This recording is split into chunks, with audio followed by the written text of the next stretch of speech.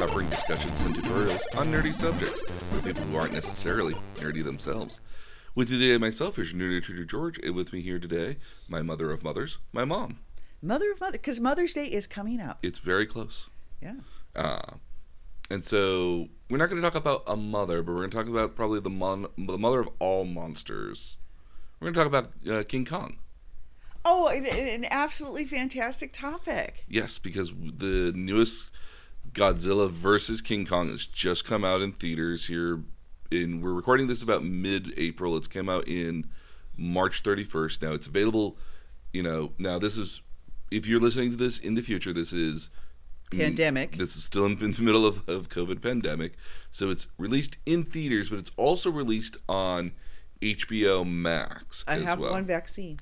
I have my first shot. And I'm waiting. I'm in line to get mine. Oh, very good. Yes. So right now you could go to the theaters and theoretically watch it, or you can watch it from home if you have an HBO Max account, which is kind of like Disney Plus. Okay. So there are options to wanting to watch this if you want to, and it will be part of the homework. But if you don't want to get a full HBO subscription, for even just a month, there are other alternatives like watching it in the movie theater if you want to. Although that might be a lot more difficult for some people, obviously assuming pandemics. I will say AMC is open. Mm-hmm. They have distance seating, and because I am an AMC member, and I think I'm getting ready. Cause I have my second shot coming up. I think I'm getting ready to go to the theaters. All right. So let's get you up and ready for King Kong. So, King Kong, we're primarily talking about the giant gorilla. Mm-hmm. He's originally created in 1933 by a gentleman by the name of Merian C. Cooper. Now, this is a gentleman who has been fascinated by primates for all of his life. And mind you, I have actually gone primate tracking. Yes, you have. In Uganda. Mm-hmm. Chimps and gorillas. These are more of the gorillas, is it? Sat an hour with a family of gorillas. I saw a YouTube video on this really kind of bizarre-looking primate that looks almost like a plush animal. There are some. The baby gorillas look almost like a plush animal. Actually. Oh no, this one looked like at least an adult. Wow. It was really kind of cool, but kind of also just kind of alien looking as well for a little bit. I like my primates, except I can tell you that I've seen them eat lizards, and it's not fun. It's not pretty. Well, you get your protein where you can. Yeah, I was baskless, and I felt sorry for it. So created by Merian C. Cooper for obviously the title movie of King Kong. With Fay Wray. Yes. He actually came up with the idea. He's been a big fan. He was originally a big fan of primates initially, and then after his 1929 movie The Four Feathers, decided that he wanted to do his next movie about primates. And upon landing at RKO, which was a big movie thing, big old time studio. Mm-hmm. Yeah. He eventually landed. Decided that he was going to make this monster huge. And as a result of making him huge, came some interesting notions. He actually thought of the ending before he ever came up with the rest of the movie. Oh, really? Yes. So the idea of climbing the New York life insurance building here. Mm-hmm. I had the notes here. New York Insurance Building, excuse me. And fighting off warplanes was originally a part of his, which is what he envisioned at the end of the day. Now, he originally envisioned his monster being like 40 to 50 feet tall, but for the purposes of carrying a human being, they ended up deciding to shrink it down to about anywhere from 18 to 25 feet tall at the end of the day. He was still big. It's still a big monkey. And so, again, even more interesting here is that Cooper liked the idea of King Kong fighting dinosaurs as well, which is a hallmark later on that to Godzilla, I think, but that's actually a very interesting story as far as later on.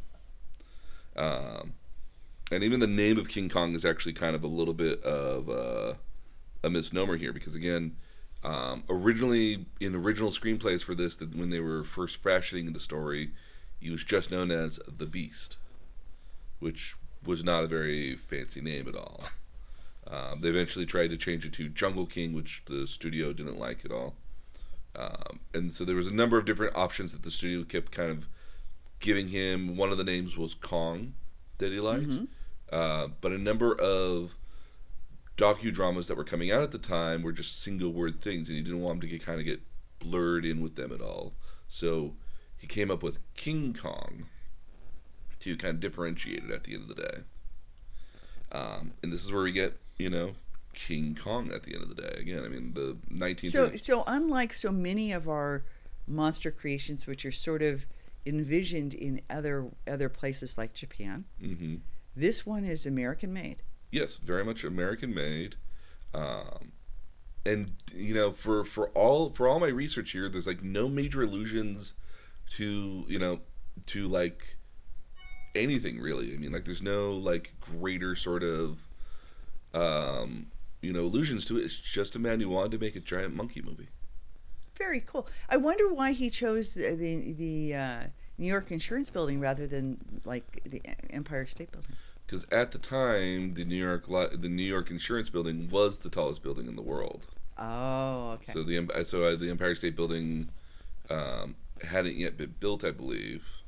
Well, because I was going to say I don't know. I've been on the top of it, which was very cool. Although you and I have been on taller because the building we went up in Tokyo is taller.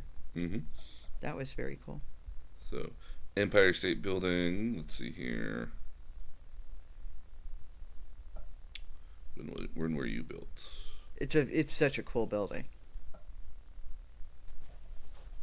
We're both sitting here with our phones. We live in an amazing time that we can do just that. Pull up this information, yeah. So at the time, eventually became the tallest building in 1931. But at the time when they were developing it here, the New York and Life Insurance Building was the tallest, and I think they ended up maybe changing it to the Empire State Building eventually in the end. Yeah, because the Empire State Building is just so iconic for New York. Oh yeah, and it's so Art Deco and it's got that cool kind of Gothic exterior and that pretty building. Yeah, it's really cool. Yeah. So interestingly, let's go over some of the fictional history of it here. Okay. So the fictional history, when I mean, is for the original version of King Kong. We'll talk a little bit more about the legendary version, which is the newer movies that have come out here recently in the last 4 or 5 years here now. Okay. But are we going to talk about the Jessica Lange version? There was a version of King Kong very popular in the 70s. Okay, with Jessica Lange as the yes, so that's heroine. the remake in 1976. Yeah. I didn't know the actress's name. I apologize. Oh, yeah. So King Kong himself is obviously a very massive primate with a lot more human qualities, such as the ability to kind of walk upright a little bit better, a less kind of pronounced paunch and less arched back to him at the end of the day. So he's got, because originally when Cooper was designing him, is more of a mix of a primate and a human, and they eventually kind of leaned more toward the primate sort of side, but kept some of the qualities of a human in there. Like, again, the reduced sort of back hump, a little bit less of a paunch in the front, and obviously the ability to kind of walk upright unencumbered, as we're, primates are not well known for doing that typically. Yeah.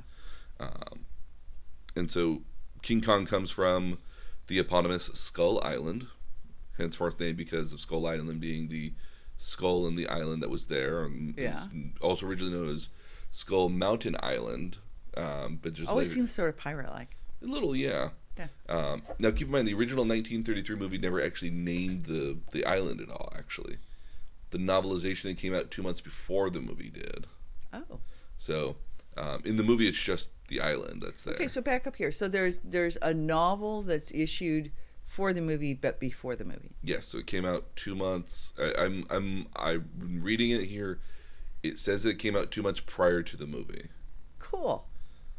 Sort of like Happy Meal toys. Yeah, kind of like that, Yeah. So this island is a weird, mysterious island covered in fog, typically. but is the home to obviously King Kong and lots of prehistoric animals at the end of the day.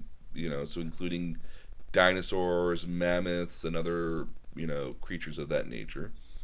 The island also originally was the host of a very highly civilized culture at one point that helped build walls, presumably to keep the animals in, but also to keep other people out. So that way these didn't get out at the end of the day. Are we Polynesian? Yeah, because by 1933 it would have been foreign, and anything that's foreign would have been weird and mystique, and there's a weird trapping sort of nature in, especially in literature, where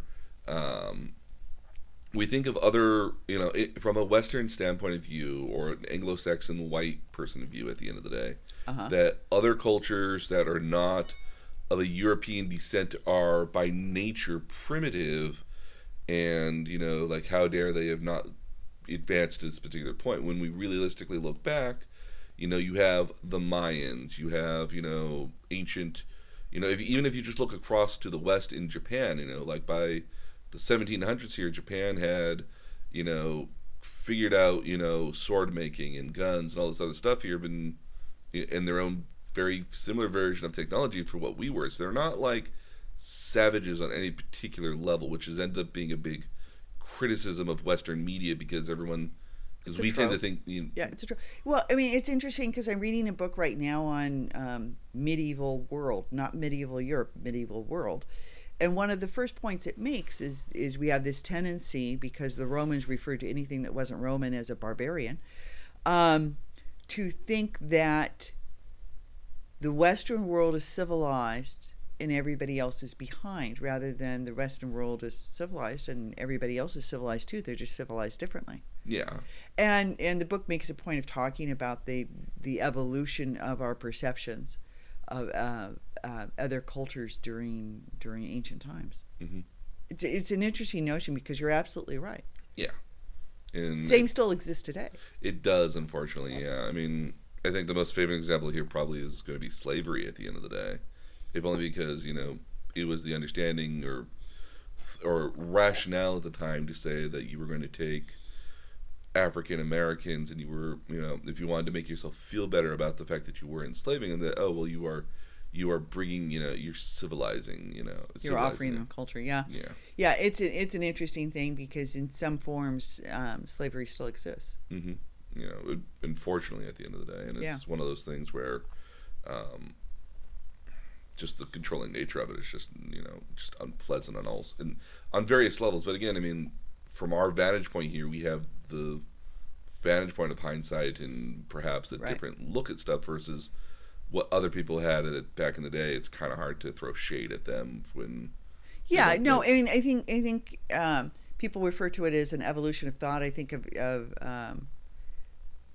I don't think of it as enlightened, but a realization of what reality really was, because perception is everything. Oh yes, absolutely. And you see it. I mean, you see a lot in movies from the 20s and 30s and 40s that are reflective of the time period and the culture that they were done in. Yep. So is this an Atlantic Ocean island, a Pacific Ocean island, or we don't know?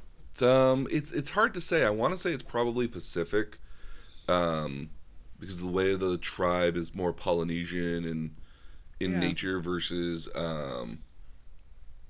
immediately I wouldn't know what would be more Atlantic sort of thing, because there's not a huge amount of islands in between. There are islands off the coast of Africa. True, yeah. On both sides. And again, it could be. Would love to go to Madagascar. I hear there's penguins from there. Yeah. But yeah, so it's. I think the film tried to keep it vague, but again, by the nature of it, it was probably more Polynesian and African influenced than anything else. Yeah.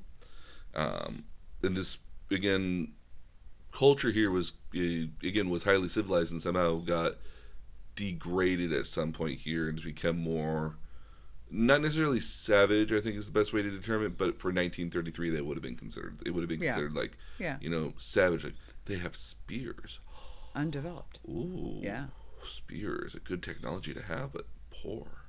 They don't even know how a gun works. Oh. Yeah. So, King Kong himself, the size of King Kong has differed over the centuries, or from the various films. Now, again, take a wild guess how many King Kong films there are. 5. There's actually less than a dozen, and like 3 of them are animated. Really? But there's not a lot of King Kong stuff out there at all. Well, the Fay Ray one was really famous and got re-shown. I mean, I can remember seeing it on TV during the 60s. You know, it was a famous film and considered quite incredible for its time. Yeah. And the Jessica Lange version, the 70s version. Yep. Quite popular. Very popular, yes. Yeah. So keep in mind the 1933 version. Did you know there was a second movie that came out 9 months later? No. Oh, yes. The second movie here is Son of Kong. It's interesting because Godzilla had a bunch of Godzillas. You could watch a Saturday matinee of Godzillas. Oh, yes. So actually, that's actually kind of famous here. So what's been interesting about Godzilla here at the end of the day, or excuse me, King Kong here at the end of the day, has been the rights over him. Oh, okay. So famously, what ended up happening was that in 1962, RKO licensed King Kong to Toho Pictures, which is the people who did Godzilla at the end of the day. And so there were 2 Godzilla films, or there were 2 films that the Japanese had created here. There's King Kong films, yeah. So there's King Kong versus Godzilla, and then there's King Kong Escapes. King Kong versus Godzilla is obviously the first time either of them met, but keep in mind that it's also almost been nearly 30 years since King Kong had been in a movie. Well, and I just got done saying that I remember seeing the Fay Ray version during the 60s. That may be why. Mm-hmm. I'm almost certain. Timing-wise. Yeah, I'm almost certain that it was. It's also the first time that either King Kong or Godzilla were in color. So I think that's an interesting note here. Some of the major differences with King Kong, though, is that he comes from an island called the Faro Island, which is opposed to the Skull Island. He's able to absorb electricity. Don't have a good understanding of why on that one. Well, you'd have to though, because if you're walking in downtown New York, you've got lampposts and all these sorts of things. Mm-hmm. And then he's also 100 feet tall to mirror the same size as what Godzilla would be. Because originally King Kong was only about 18 to 25 feet tall originally in the 1933 movie. So in the Toho version here, they've scaled them up because, again, if you're only about a quarter of the size of what is Godzilla, that's not entirely a fair fight and also not easily filmable. Oh yeah, because the scale won't work. Yeah, unless you use a lot of very deceptive puppetry. Well, and you got to think of it in terms of floors, because in older buildings, floors are 12 feet floor to ceiling, Mm-hmm. stacked. In newer buildings, they're 15 to 16. So that's not that many stories. No, but again, I mean, looking at so even if we go back to what was Godzilla when we looked at him from like Shin Godzilla as an example, like he was probably as tall as like a 15-story building. Yeah. And I imagine that would probably be what would be more common size of buildings, having like 10 plus floors and not be normal. Would at least, for us at least, would be about typical at the end of the day. But as you get to... But that puts him like 230 feet tall. True. The real problem that you typically have with that you would have with that size of a building, though, is going to be the streets. Because they're too narrow for him to get. They'd be way too narrow in a lot of cases for you to even travel down. If you well, I mean, the coolest thing about King Kong really is in terms of scale with skyscrapers, doesn't matter because he can climb them. Mm-hmm. Godzilla can't climb them. No, and again, I guess Godzilla. Well, he could climb them, but again, like I don't think it would support. It's not like King Kong. King Kong can definitely climb them. Yeah, and King Kong in the case of if he's in the 1933 version where he's only about 18 to 25 feet tall, then it's a lot more of an easier thing because the building will probably be able to support Well, some he of that climbs. weight. Mm-hmm. Oh, yeah, again, he It's does. famous. It's famous for that climbing, that Yeah. one scene. Yeah. So at some point here in this movie here, the two of them are fighting on different portions of the continent here, and somehow they capture King Kong and put him at the very top at the summit of Mount Fuji, and him and Godzilla duke it out on Mount Fuji. Oh, how cool is that? And there's no clear winner because they both fall into the ocean. Only King Kong comes up to the top. Can we back up here? Mount Fuji isn't near the ocean. It's not. Technically, no, it's not. We've been there. It's on a lake. You could fall into the lake, but it's not near the ocean. You could get to the ocean relatively easy, though. Okay. I mean, within reason. I have to look at a map, but it's a ways inland. I mean, I would think within reason you could. Yeah. No worries. No worries. I'm just saying. Beautiful. It's again very beautiful. Little cloudy. A little cloudy. Hazy. Mm-hmm. Yeah. So you have so at the very end of it here, King Kong surfaces to the top of the water and then swims back to his island, versus Godzilla isn't seen, but it is probably like presumed that he's still there.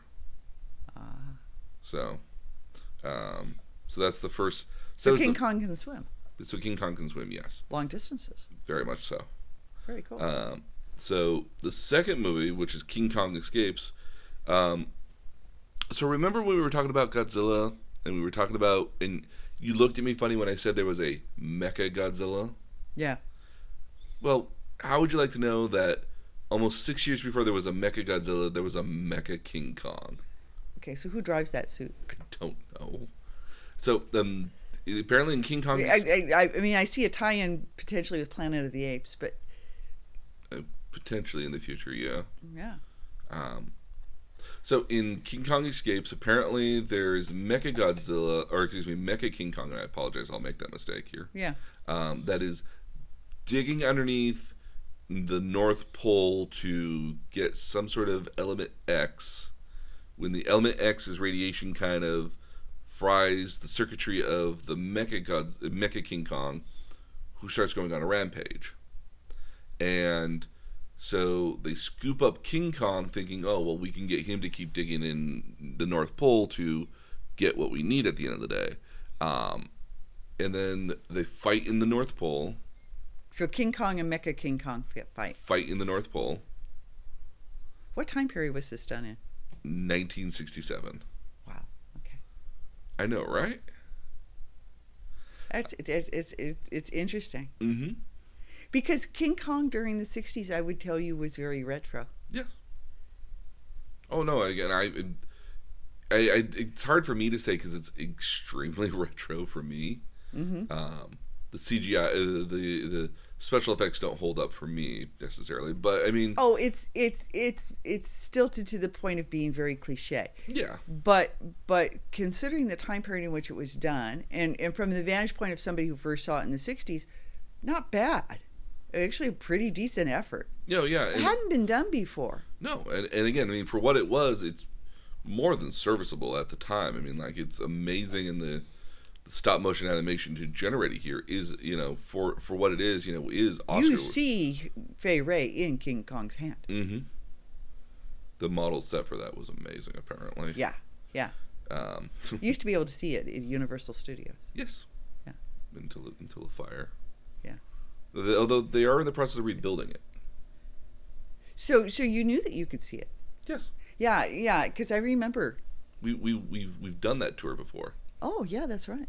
Yeah, so in Universal Studios Hollywood, we did the tour, which had the King Kong exhibit in it, so we were able to travel past it and see it. Yeah.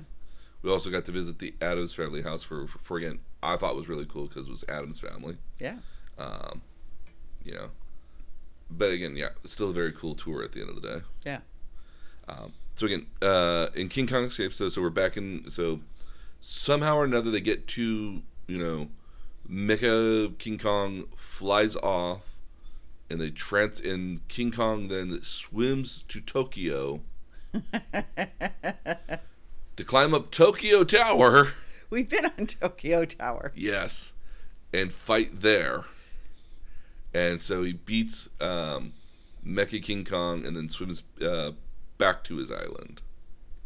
It's also the first movie in which King Kong kind of has a handler. Now, this is a Toei movie? This is a Toei movie. Okay. And I have to say, I was so impressed with the Toei studios. That was actually a really cool experience. Oh, yeah. They did a lot. Well, it's interesting that it's a literal studio that's filming still there, a lot of productions and a lot of shows over there, but that a lot of the facilities there are very much of a literally walk right up to the set sort of thing here at the end of the day. Yeah. Like, again, the amount I mean, even just like their like not art exhibit, but the kind of their historical sort of wing that they had there was very well done and referenced a lot of their movies as well as some American movies as well to kind of line up the timeline for some of that. And they gave you, because there was a Tom Cruise movie, The Last Samurai. Samurai, and a couple of other things where portions were filmed. Mm-hmm. And it was really interesting, but probably the most interesting because Universal Studios used to offer the same thing. They used to have Western sets that you could they would drive you through the middle of, and things. But this one had a Japanese village town, and they explained to you how they changed it. So it had asphalt like a roadway. And when they were filming a Western, they just cover it with dirt. They just bring in dirt and cover the roadway so that it looked like it was dirt. And then when they were done, they scoop up the dirt and you had the asphalt and you could do a more modern thing. And they would change out the signs. Yeah, so it was fascinating. They would change out the signs and some of the set decorations for it, but then they would also, they might have more stones on the ground or more dirt on the ground to signify for it. I also love the fact that you would have like the basements and the roof and like the top portion of it in the same house, just depending on like where the camera was filming at, dependingly. Yeah. Even the bridge. Yeah. The bridge to nowhere. The bridge to nowhere. That is basically just like, is this like supposed to be?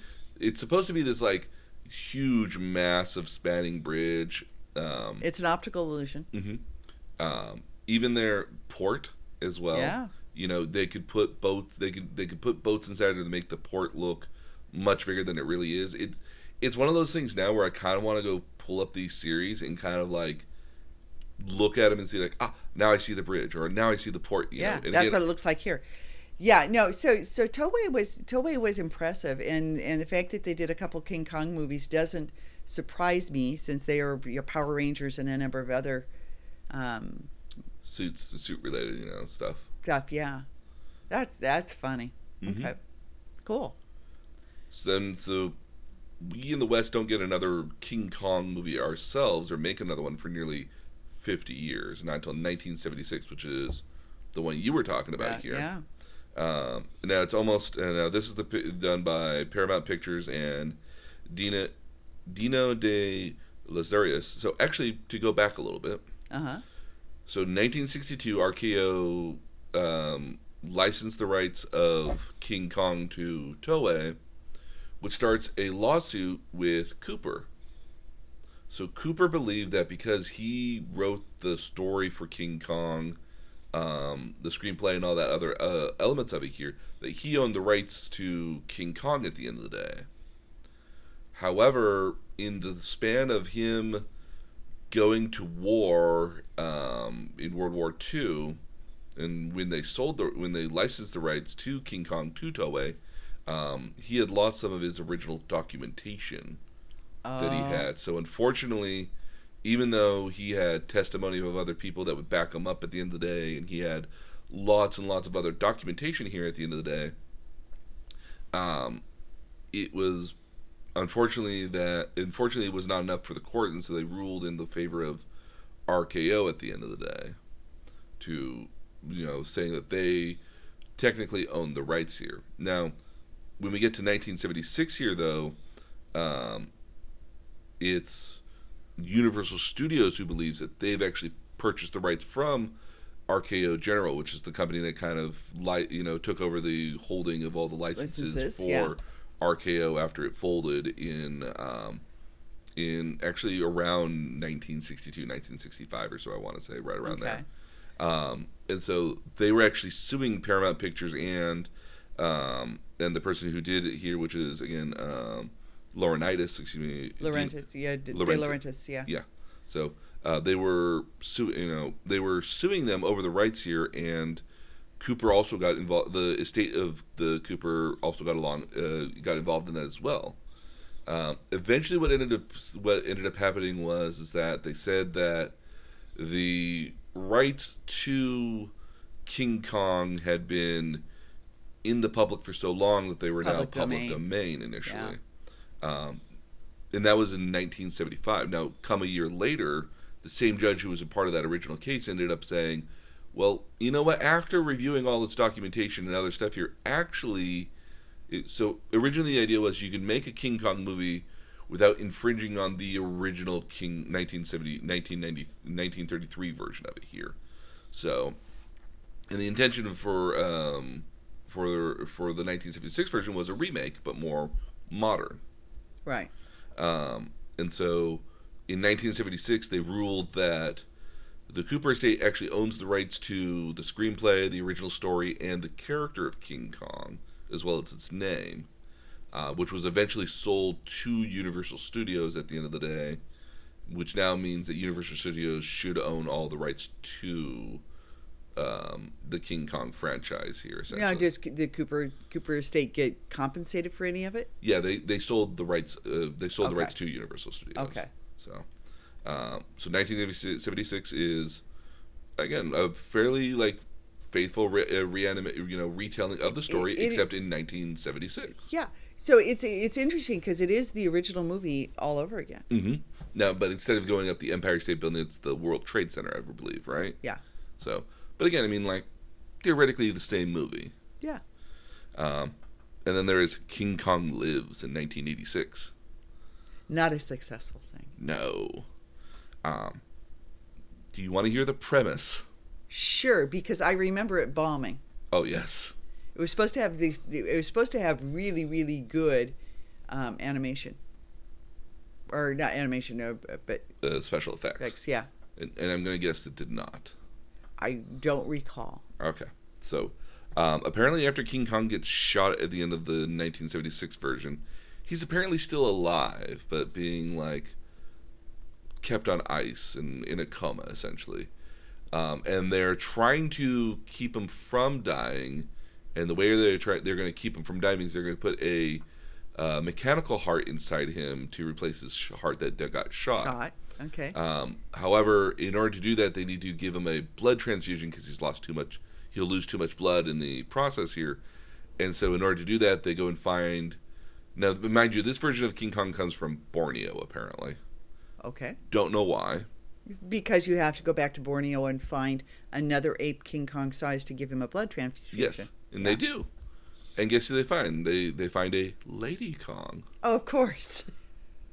Hashtag Bride of Frankenstein. Hashtag feminism. Yes. So the entire element goes fine. They get, it's really hard to parse what actually happens in the movie, unfortunately, because when reading on Wikipedia, it's a little scatterbrained. The ending of the movie is that King Kong eventually dies, unfortunately, at the very end of the movie, but Lady Kong gives birth to their son, who now her and their son go back to Borneo and lead a happy life at the end of the day and never heard from again. Okay. So you still have the possibility of yet another King Kong movie, because you have a son. Yes, you do. You have a son. Okay. So flash forward about 20 years later, we haven't had a King Kong movie at all. Mm-hmm. Until we get to the Peter Jackson 2005 remake of the 1933 movie. Yes, which also didn't do well, from what I recall. It was well received by critics, but it's a 3-hour movie. And a lot of the movie focuses on what is the filming of King Kong at the end of the day. So you have a lot, so it's not entirely about King Kong so much as about the humans getting to King Kong and filming him here at that point, which I think is part of the problem of the 2005 Peter Jackson version at the end of the day. Again, for all the critics, praised the acting and praised the special effects at the end of the day, and everyone all kind of agrees that it's a great triumph of a movie.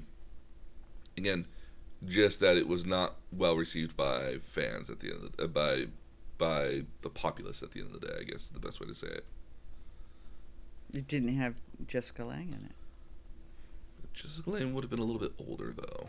Yeah, she was still doing stuff. It has a number of, it has like Jack Black and a couple other. So it has some names. It has quite a number of names to it, actually. So, but again, just not a well received movie at the end of the day. I don't remember it doing well in the box office. So then you got to wait about another 12 years for another King Kong movie, and this is now Legendary's turn at Kong Skull Island. And so this is a part of what Legendary's Monsterverse is. Again, so this is starting back in with the 2014 Godzilla movie here. Mm-hmm. Because it features Monarch. Monarch is back. Oh, Monarch is back. Oh, my favorite little butterfly. Yes, so Monarch is back, and they are and there's quite a number of names on this here. You've got Tom Hiddleston, Samuel L. Jackson. Ooh. Oh my goodness, I can't remember his name. It's the big guy from Roseanne, the dad.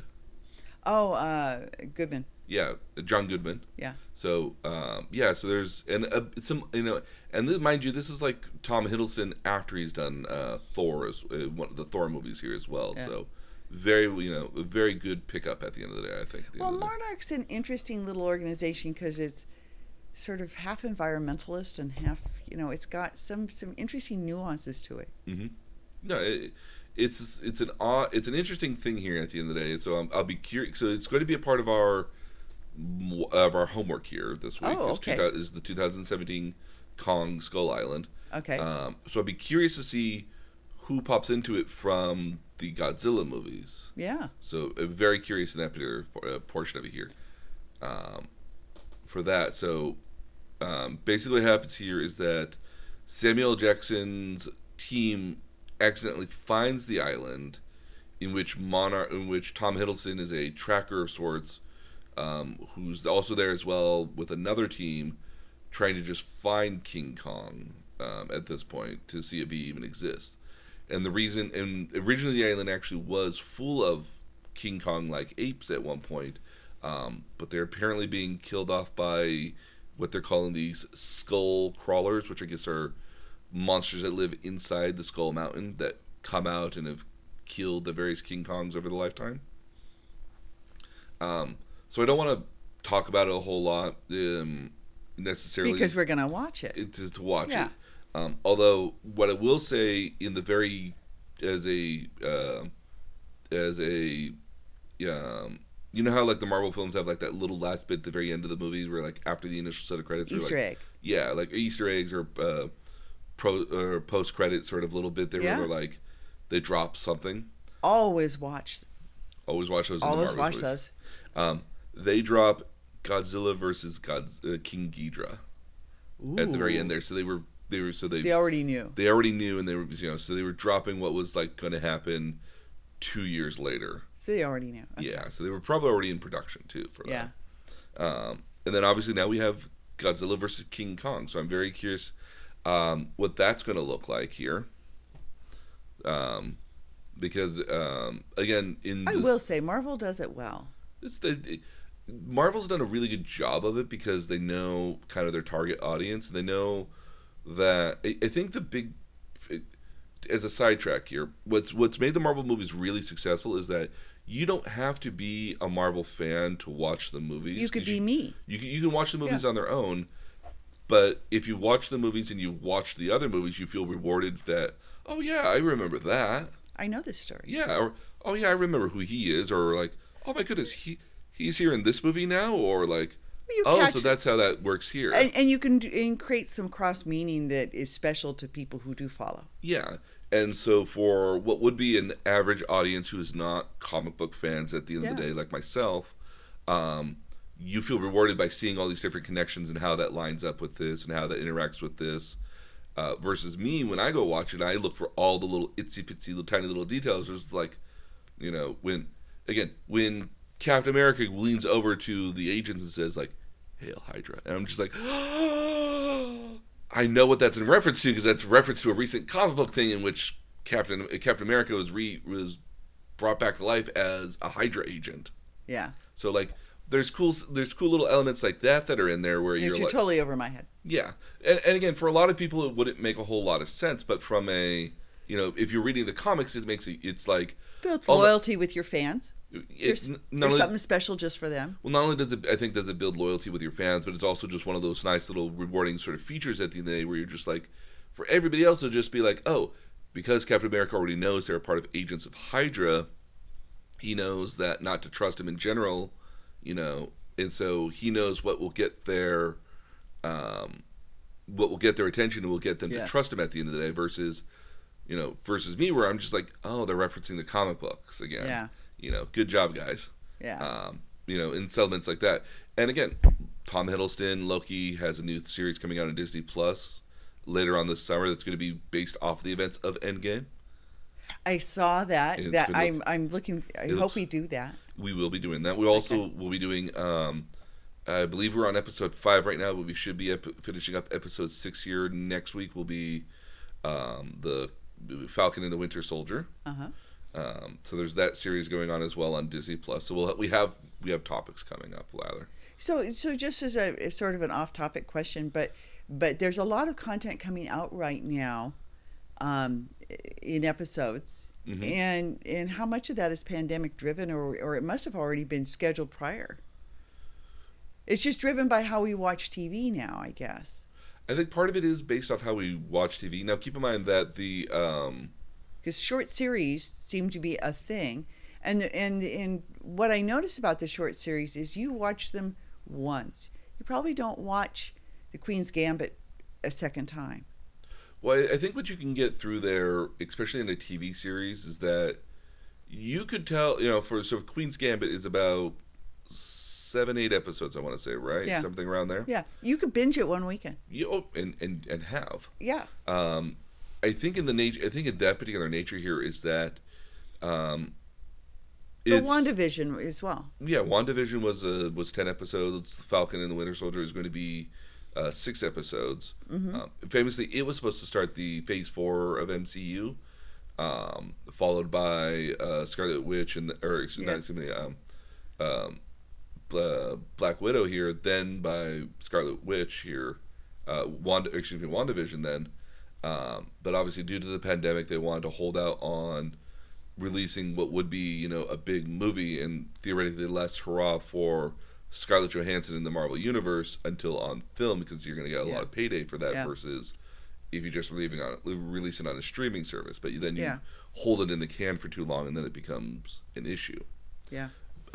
In the case of the TV series, I think and you can say it as well with like The Mandalorian even. I think that there's a lot of stories that are, if we just look back to comic books in general, if we just take that as a base mark here, these stories that happen in the movies are amalgamations of different events that have happened, but usually they all, so they're very highly condensed at the end of the day. Versus in a comic book, you might be going through the story for the better part of a couple months in some cases. So it's more fleshed out, and this is just sort of a yes. But I mean that's not unlike a lot of movies. You go see different versions of a Jane Austen movie. The Pride and Prejudice probably a good example. I've seen like 5 versions of Pride and Prejudice, including Pride, Prejudice, and Zombies. My favorite version. Yeah, mine as well. And they have to condense it down, and it's always interesting between which versions leave out what, because there's no way that you can do the whole thing unless you're a BBC series, and doing it in 7-8 installments. So So And that part I get. And I think it's also especially when it comes to the TV series as of late right now, that I think it's a really great way of buying people into your service. Yeah, I wonder, an example of that would be Game of Thrones, Mm-hmm. which I think was such a big thing, and people were just waiting with bated breaths for the next season to come out. But again, not something you watch twice. I think it is something you can watch twice, especially, or at least It's such twice. an obligation. Yeah, I- because you're basically asking somebody to watch what is the better portion of, 76 hours worth of material. Yeah. When realistically you might only have time to watch like maybe 2-3 episodes in a day. Well, you start it over, then you're starting something over that's going to take you 3-4 months to get through. Yeah, or it's. I mean, I think it would be doable within an entire month. I mean, like if you were to, just watch 3 episodes every single day on the weekdays, you could get through it in about 5 weeks or so. Yeah. I'm famous right now. I'm rewatching Billions, because the 5th season came out, and I want to watch the 5th season, but I want to remember everything that happened in between then. So I kind of have to rewatch the entire thing to get there. Because it's been almost like a good 2 years since I watched season 4. Yeah. And I know all this. I know all the major points that happened in season 4, but I kind of I want to watch it all together so that way I get the impact of when season 5 stuff happens. Yeah. So I mean, I it just is an interesting sort of thing. Angie, Yeah, because we're not going to the theaters, and so we're having to do our entertainment in other forms. And I see a lot of seasons. I want to start Yellowstone because I understand it's good. Mm-hmm. I think how we view things is different, and I wonder how much this year will change how we view things in the future. It'll be an interesting thing. Well, I think there's a really great payoff in the notion that, especially from a TV series sort of thing here. So a really good example here is The Boys, is an Amazon TV series based off of what is kind of a much darker version of superheroes, and what's really interesting about that is there's a lot of people in there with no name recognition at all. Yeah. And I think what the option right now for these TV series really is to be able to, especially in a long running franchise, in series that you would like to keep going for a long period of time, that you can bring on these actors to play these roles for year, they're willing to take that obligation. Yeah, and it's a good steady paycheck at the end of the day as well. I mean, like it's one of those things here, especially when you do Game of Thrones, that you will probably film Game of Thrones for the better part of 4 or 5 months, maybe, depending on who you're filming with, and then where you're filming at. Because again, I mean, like they did a lot of locations. Yeah, I mean, famously, Daenerys here never met her other co-stars until never actually acted with her other fellow co-stars for years in some cases, because her stuff was always on the other continent, and they were always filming in, I think, Morocco initially. Well, I've been actually to one of the sites in Morocco that they filmed at. Yeah, so Ben Hadou, which if anybody ever gets to go to Morocco, go to Ben Hadou. Because it's where Gladiator and Game of Thrones and just a whole list of things were filmed, and it is like stepping back in time. Yeah, and again, so she's in Morocco. Other people are in Scotland at the end of the day, and then you've got. We're going to the castle in Scotland. Nice. the one that is where the wall is. Oh. Yeah, we're going to that castle. It's also used in Monty Python's Holy Grail and a couple of other things. So we are going to that castle. I'm excited. Yeah. So. Yeah. Yeah. I mean, I think in an episode, I mean, and again, now keep in mind here, like, for me, I didn't know a lot of those actors in it. Some of the older actors I did know prior in Game of Thrones, but a lot of the younger actors, whoever played Jon Snow, like, I'm curious to see what he plays next. The person who's playing Daenerys has played a whole bunch of other stuff here. I've seen her in other stuff. Yeah. She looks completely different. Yeah, it's like night and day. Yeah. I saw her in, like, the Terminator movie with, like, brown hair. I was just like, whoa, wait a second. Yeah, no, she's in actually one of my favorite movies, which is Me Before You. Sansa is also Jean Grey in X-Men. Mm-hmm. In some of the new X-Men movies here, so that's an another interesting turn here. And again, those characters have, those actors now have got clout and say like, oh yeah, I was in Game of Thrones. I was a, Yeah. that gives you more leverage going forward in a lot of those cases as well. Yeah. So, I think episodic TV, I think, especially as it is right now, is looking to be able to tell those more interesting stories. I mean, like you look at, I think this goes well before this at all in a lot of cases. I think this really goes back to HBO. Yeah. When you go back to a lot of their series like Oz and Prison Break and a lot of these other, big high concept shows that spent Orange is the New Black. Yeah, and you spend a lot of money on these shows, and you can see series in like FX and The Walking Dead. Clearly there's a market for these TV shows where people want a higher budget and a more, not necessarily an episodic show, but more of a story driven show at the end of the day. And because there's a market for it, people will want it. Will gravitate toward it at the end of the day, naturally. Yeah. And I think that's why we're getting a lot more of these series. And I think it's just the fact that now you've got major players like Disney on board with it here, and especially in the case of the Marvel franchises, famously, Fox had wanted to make a live action syndicated or a live action X-Men TV series for years, because it would lead itself very clearly for episodic television. Yeah.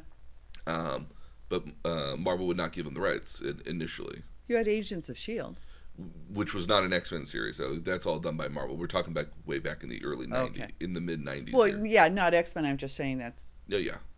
So, but going back to Godzilla here, or excuse me, maybe we'll get Kong. a King Kong series. King Kong, maybe. Interesting. You get the son and the mom out on the island. So, so we're not going to talk about Godzilla versus King Kong because I haven't seen it yet. Yeah. It is on our watch list here, so we'll fire up ways to watch it. But we come back to King Kong here. King Kong is in a lot of pop culture. I mean, like, I can remember plenty of allusions to King Kong in like The Simpsons, Futurama, even the Muppets. Even I can remember the scenes in my head. And there's even some live action movies that have played off well. I remember the Nutty Professor has a scene where like apparently like he grows to be like King Kong size and is rampaging through a building or through the downtown of his area. But did you know there's a video game franchise that almost is based off of King Kong? Donkey Kong. Yes. Oh, yeah. So Donkey Kong, the way Donkey Kong originally came up was that Nintendo had this arcade cabinet, which was a fairly standard arcade cabinet back in the day, that they had set up for a game called Radar Scope.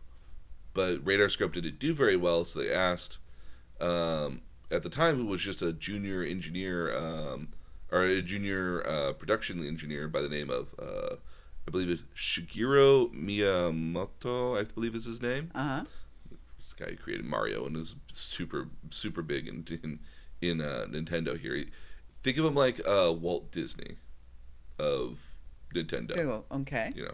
Our Imagineer. Yeah. So he originally wanted to make a game based off of Popeye originally, but couldn't get the license to Popeye. And so then decided to try to make a game off of King Kong. And you see that kind of in the game where you have the lead title character, which was originally known as Jumpman, later Mario, is basically climbing what is like girders and construction beams to try to chase against this giant monkey, which is 4 times the size as him, who's carrying Pauline with him, or his girlfriend at least. Yeah. And the effort of the game is really to climb up, the girders, avoiding the barrels along the way that he's throwing at you, in order to get to, your girlfriend at the end of the day. And again, they actually wound up against lawsuits from Universal as well, because again, Universal owning the rights to King Kong. Yeah. And even the name Donkey Kong was meant to be an idea of a stubborn gorilla. Yeah. Donkeys being notoriously skittish that. And so eventually, after the court cases in 1982, eventually was figured out that King Kong was kind of in a public domain, and that Nintendo really wasn't using the King Kong branding at the end of the day, but using the same ideas essentially. And so they weren't necessarily infringing on that at all, because it's not a giant monkey climbing a building; it's a giant monkey climbing a construction of a building. And it's not even, that's a fine point. And it's not even really a giant monkey; it's just like a, twice the size of what would be a human monkey. He's more ape-like. Yeah, it's a. He is more ape-like. Yeah, and again, very much an ape-like. And again, it's not till we get to like kind of the. So in the 80s, he was very much the villain of the series in a lot of cases. And it's not until the 90s in which he got reimagined as a father with a bunch of other Donkey Kong or other monkey relatives, and he's in the very popular video game franchise that basically almost digitized 3D animation in a certain way. So that's cool. Yeah, so you have Donkey Kong. The other one you have, which I think is actually more almost poignant to it here, is called Rampage. So Rampage was a 1986 game where you got to choose one of 3 different characters. You got to choose a dragon, lizard, kaiju-inspired creature called, I believe they called it Lizzie. Mm-hmm. You had a giant werewolf named Ralph. Oh, I like that. And you had a King Kong-like gorilla named George. Well, you get Curious George. Yes. It's a monkey, but chimpanzee. They were very clever. They were very clever, silly names. Yeah. And the objective of the game was to literally destroy buildings, eat people, and tear down a city. Yeah. All while trying to avoid the military that's trying to shoot you down and other stuff like that. So, and they've made a couple different variations of the game over the years as new technology has come out. I think the one I know from the the late 80s, mid 90s, I think is the one I know primarily. But they've also made a movie out of it in 2018. Is this Wreck-It Ralph? No. This is Rampage. Oh, okay, Rampage. And okay. Starring The Rock. Oh, really? Starring Rock, Dwayne The Rock Johnson, who is a former Army Ranger who has turned zoologist who is caring for a albino Western lowland gorilla, because they specify it, who also knows sign language. Oh, of course. Named George. Yeah, of course. Somehow the monkey gets something. They're testing something in space which is designed to do certain objectives. At the end of the day, they're doing research in space, and a rogue meteorite hits the station where they're doing the experience on, and launches this toxin down onto the planet. One of them gets hit by George, which increases his size to King Kong stature, and does the same thing for a lizard and a wolf as well. And so The Rock, through sign language, tells George what to do to go beat up the monsters. That's cute. So, it was a very cute movie as well. I mean, I enjoyed it quite a bit. I would have included it on here, but again, it's not King Kong. It's not King Kong, yeah. It's not King Kong at the end of the day. It's King Kong adjacent. Yes, that's the exact word I wanted to use for that. So again, a little bit of a shorter episode here today, because there's not as much on King Kong necessarily as there is on Godzilla. Godzilla, I mean, Godzilla's got a lot of history behind it, in a lot of allusions to metaphors and historical events kind of tied to it as well. King Kong's just, from all extensive reading here, is just about a monkey climbing a building, and just about a monkey climbing a building. And holding on to a beautiful woman. Oh, yeah. Yeah. As all guys would like to. Yeah, exactly. Yeah. And they faint. In the hand. Yeah. So this will be a slightly smaller episode, but again, our homework here for this week is going to be Kong on Skull Island, which is available on YouTube. It's about like $4 to rent it. Yeah. And then Godzilla vs. Kong. Now, again, when we come back next week here, it will be a spoiler episode for that particular case, because we will be talking about Godzilla vs. King Kong, which will still theoretically be in theaters. Yeah. But by the time you were hearing this, it'll have been at least 3-4 weeks potentially. So you had a chance. You had your moment. Chance. Yeah. So we're gonna post all these notes on our website here at the nerdtutorialpodcast.com. We also have our Facebook group as well, where we follow, keep on the conversation essentially, and that's going to be at facebook.com/ or facebook.com// tutorial podcast, all is one word. And then if you want to follow me on Twitter or any of the other topics that we're discussing on Twitter, or see any of the other previous topics and any updates that we have on those, you can visit us at on Twitter at nerd_tutorial and drop me a line there and let me know. And if you even have ideas for future episodes, somebody sent me an idea for a future episode. Oh, very good. And I have a lot of homework to do on that to get what I want to do on it to work. Okay. Because I will need my webcam should work for it ideally. Okay. So there is that. But for now, we do hope that you stay safe out there in these weird times. And we'll see you guys again next time. Bye.